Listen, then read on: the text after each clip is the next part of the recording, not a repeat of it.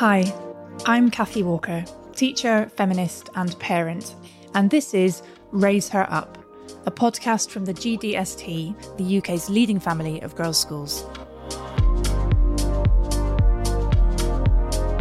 With 19,000 students across 25 schools and the largest women's alumni network of its kind, we are experts in girls' education and everything that goes with it. Even as a teacher with over 20 years' experience of working with young people, and as a mum of 2 girls, I am still learning every day. I think we all are. In each episode, we'll welcome an expert guest who will address a different topic that, as modern parents, we are bound to encounter at some point. My guest for this episode of Raise Her Up is cybersecurity expert Michaela Hart. It's actually being careful about the information you're sharing. You have a school emblem on your blazer. If you're on video, people will know which school that you work at or you attend. So it's just actually being careful in a constructive way rather than in a scaremongering way. As BT's Director of Security, Michaela works with government departments and multinationals to help them understand key cyber risks. Her work as a cybersecurity expert has also led her to co-found eAware, an organisation which works with parents and schools to help teach their children and young people to thrive in a digital age. From the GDST, this is Raise Her Up, and this is Michaela Hart.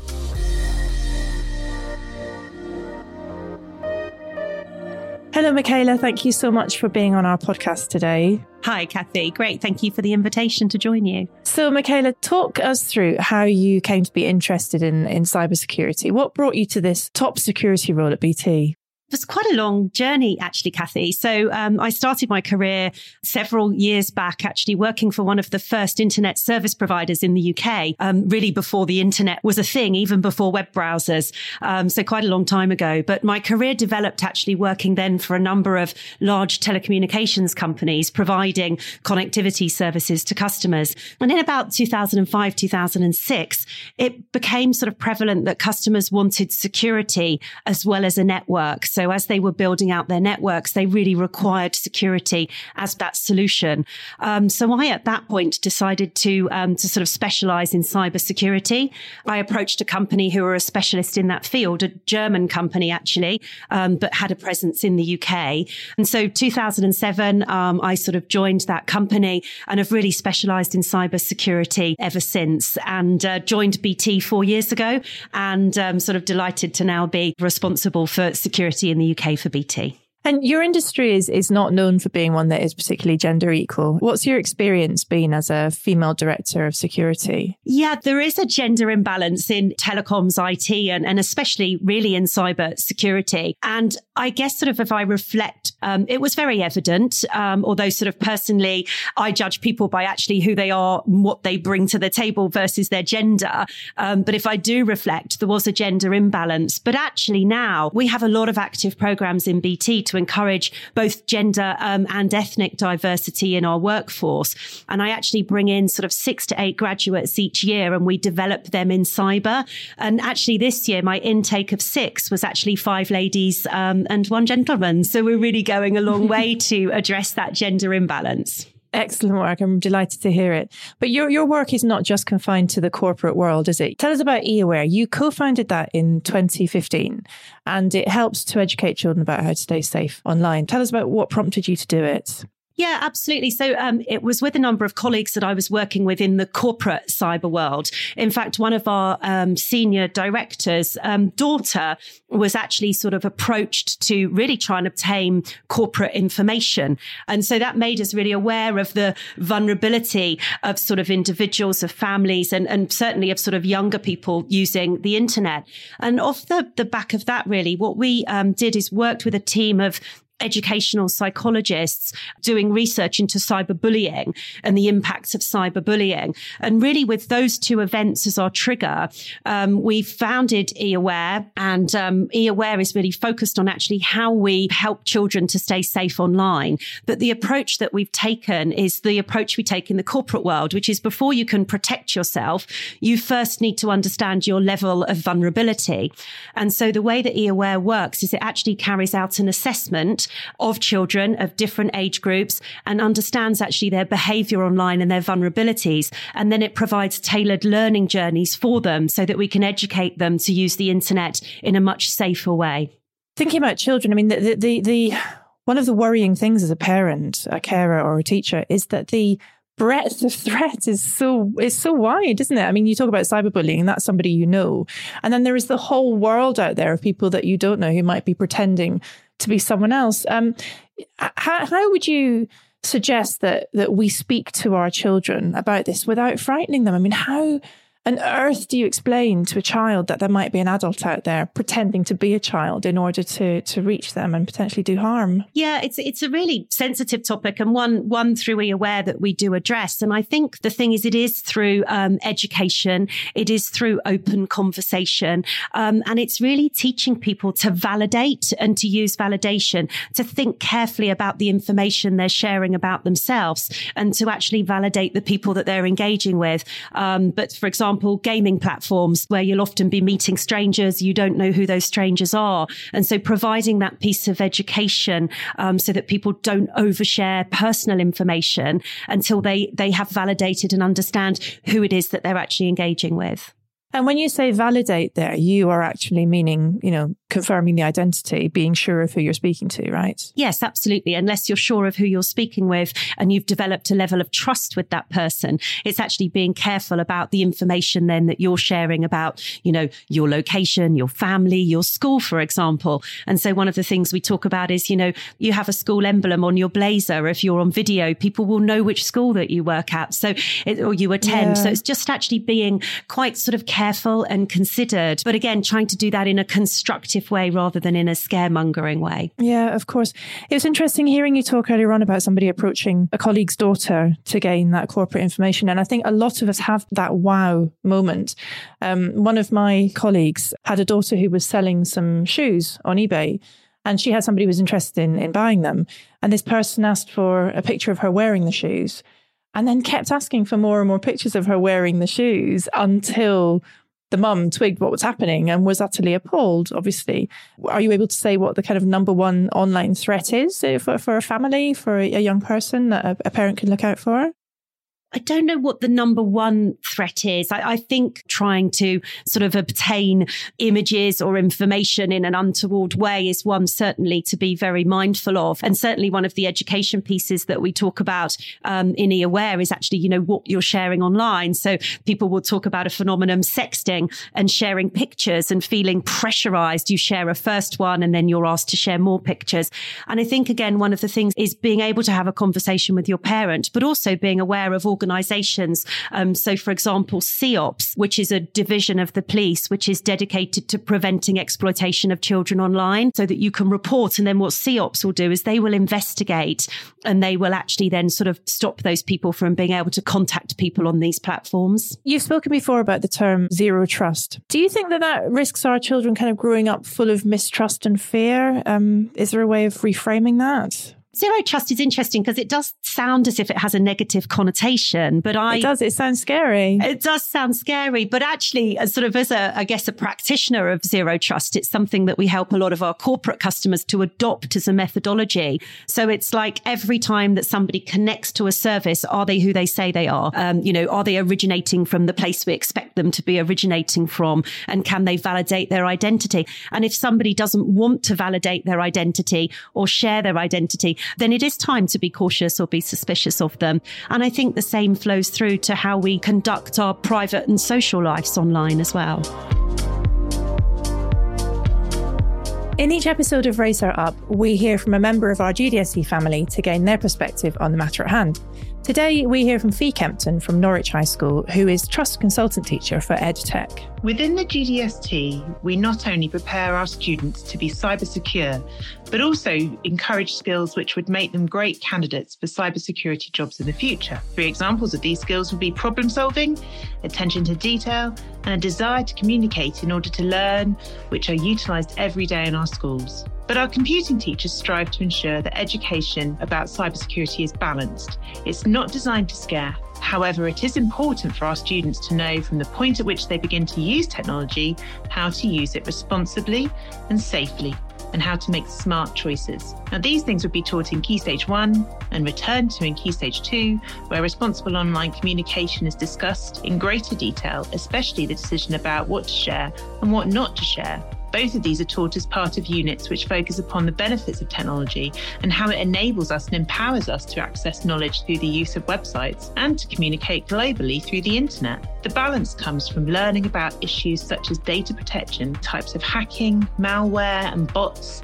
in a simulated experiential way, whilst also learning how to create coded solutions which can protect networks from attack and exploring available career choices in cyber defence. As part of that, many of the schools in our network participate in the Cyber First Girls competition, with 7 teams making it to the semi-finals in 2021. This is a competition for Year 8 girls run by the National Cyber Security Centre, with the aim of inspiring more girls to consider pursuing careers in cyber security, where students tackle challenges covering topics from networking and AI to cryptography and logic, so that the potential of cybersecurity can be seen clearly and not just the threats.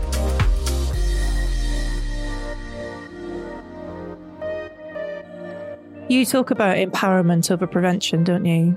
Yes, we do. I mean, the cyber landscape, the threats are emerging all of the time. It used to be that it was sort of criminals, and now it's actually sometimes even state sponsored. There are a lot of threats out there. But what we have to do is, against that backdrop, we have to make sure that we're enabling businesses and that we're giving them the tools, the systems, the policies to actually enable their business. Of course. Let's go back to what you just said about the working from home that we've all been doing throughout the pandemic. Given the kind of the non-negotiable security requirements that you must have in place, how did you suddenly have your workforce working in their kitchen or working in their front room, working in their bedroom, but knowing that your security was still completely intact? Yeah, so it was, that was a huge program for us. BT employs 100,000 people. And as you say, a number of those people work in secure environments and actually not just in the security team, call centers where people are taking payments. They need to have secure systems to take payments from customers. So there were a number of considerations. We did something which we called personas. So we would profile an individual. We would profile the systems they needed access to, why they needed that access. And then we would deploy suitable security for each persona grouping. So you didn't need the highest level of security for everybody, but for the people who were focused on secure contracts for the Ministry of Defence, for example, or the police, which have traditionally always been, secure locations. But we were able to actually enable them to continue working in a remote way. And if you take that idea of personas and put it in a family setting, if we have a child who is more kind of a TikToker or somebody who is playing Roblox or somebody who's on Instagram, obviously I have no vested interest in asking you this, Michaela. Yeah, and actually it's interesting. Personas isn't something we've yet taken across into eAware, but I love the question, Kathy, because absolutely it is. And I think, to your point, the vulnerability comes down to how an individual child is engaging online. So anything that has interactivity needs a level of understanding and awareness. And I think also it's becoming conscious of the potential risk and then making sure that you're sort of identifying it. In BT, we ran a program called Turning on the Human Firewall. Turning on the human firewall is really about your behavior, because a lot of vulnerabilities come about when an individual clicks on a link or sends a piece of information to somebody who wasn't validated. And so sort of turning on the human firewall is something that we encourage people to do. And what we say is sort of stop, think, respond. So rather than just clicking, just pause a second. Does that address look correct? Is this somebody that you've communicated with before? And I think it's just taking that moment to pause is sort of really important for everybody in the family. And that's whether that's, personal use or business use. So stop, think, respond. That is a really helpful key thing that we can keep in mind. And helpful as well, I guess, because I guess that we do become complacent, don't we? Certainly, as a parent, they switch off, don't they? Yeah, I think it is something that can become complacent. What we tried to do through eAware is make the learning materials interactive and engaging. So we use animation. There's sort of short video clips so that it's something that's engaging and they can be topic specific. And so we found that that's resonated well. But I think that, just actually raising awareness and raising it into people's consciousness, that sort of is a really powerful beginning. And then I think people can sort of develop their knowledge. And to your point about personas in the home, as children grow up, there'll be different platforms that they'll want to interact with them will bring different levels of risk. And so I think it's just being sort of mindful of that and being able to have that conversation as a family rather than just ignoring it. And again, for us, it is about empowering and having the conversation rather than turning the device off and blocking access. I think, everybody should be able to thrive in the online world and sort of use all of those digital tools and platforms to sort of enhance life, as long as they're doing it safely and securely. So, Michaela, can you give us some advice about how we could respond if our worst fears are actually realised, if we find out that our child is being bullied online, for example, or has an unpleasant experience online? Yeah, so I think an important thing is people knowing where to go for help when something does go wrong. So actually, last Friday, I was attending a charity ball hosted by the NSPCC to raise funds for Childline. And it's actually sponsored by the cyber community. And one of the founders of actually the event, the White Hat Ball, stood up and shared a story about his teenage daughter being bullied by a group of people online, and actually the impact that had on them as a family and how they were able to respond. And so I think one of the things is that these things unfortunately do and will happen. And I think when they do, it's really, really important to know where to go for help. So CEOPS is a dedicated police unit to prevent the exploitation of children online. If in the event something does happen, proactively reach out to CEOPS immediately. Of course. So talk us through how a family might engage with eAware. So we sell eAware into a number of schools, and schools take the program and they deliver that as often part of their digital learning. And that includes both the assessment and the learning pathways. And then actually the content on our website is available to parents to download, and that's age specific and also topic specific. So if it's bullying, if it's sexting, and if it is again about roadblocks, we do, you sort of mentioned that we have specific content around that as well. And so you can just sort of really go have a look at the website and then browse that content and sort of look at the videos that then might help you or that you might want to share actually with your children as well. Brilliant. That's so helpful. Thank you, Michaela. So parents and carers who are listening, they may have a child or a teen upstairs or in the lounge on their device, gaming, messaging, watching, etc. Any final top tips to help engage and keep them safe in cyberspace? Stop, think, respond, and keep having a conversation. I think don't make this a taboo subject, and sort of, don't be afraid to have the conversation. That's interesting, isn't it? It is about not kind of shutting it down and not switching off the Wi-Fi. Have you ever done that yourself? Switched off the Wi-Fi as a last resort? No, I've not switched off the Wi-Fi. But I think empowerment and education is much more powerful than control and blocking. Completely agree. Stop, think, and respond. Brilliant. Thank you so much for being with us today, Michaela. I've really enjoyed speaking to you. My pleasure. Thank you, Kathy. Thank you for listening to this episode of Raise Her Up from the GDST. To hear all the experts we have on this series and to make sure you don't miss one, please subscribe on Spotify, Apple Podcasts, Amazon, Google, or wherever you get your podcasts. If you could leave a review and a 5-star rating, it'll help other parents and carers to find the podcast so they can listen and learn too.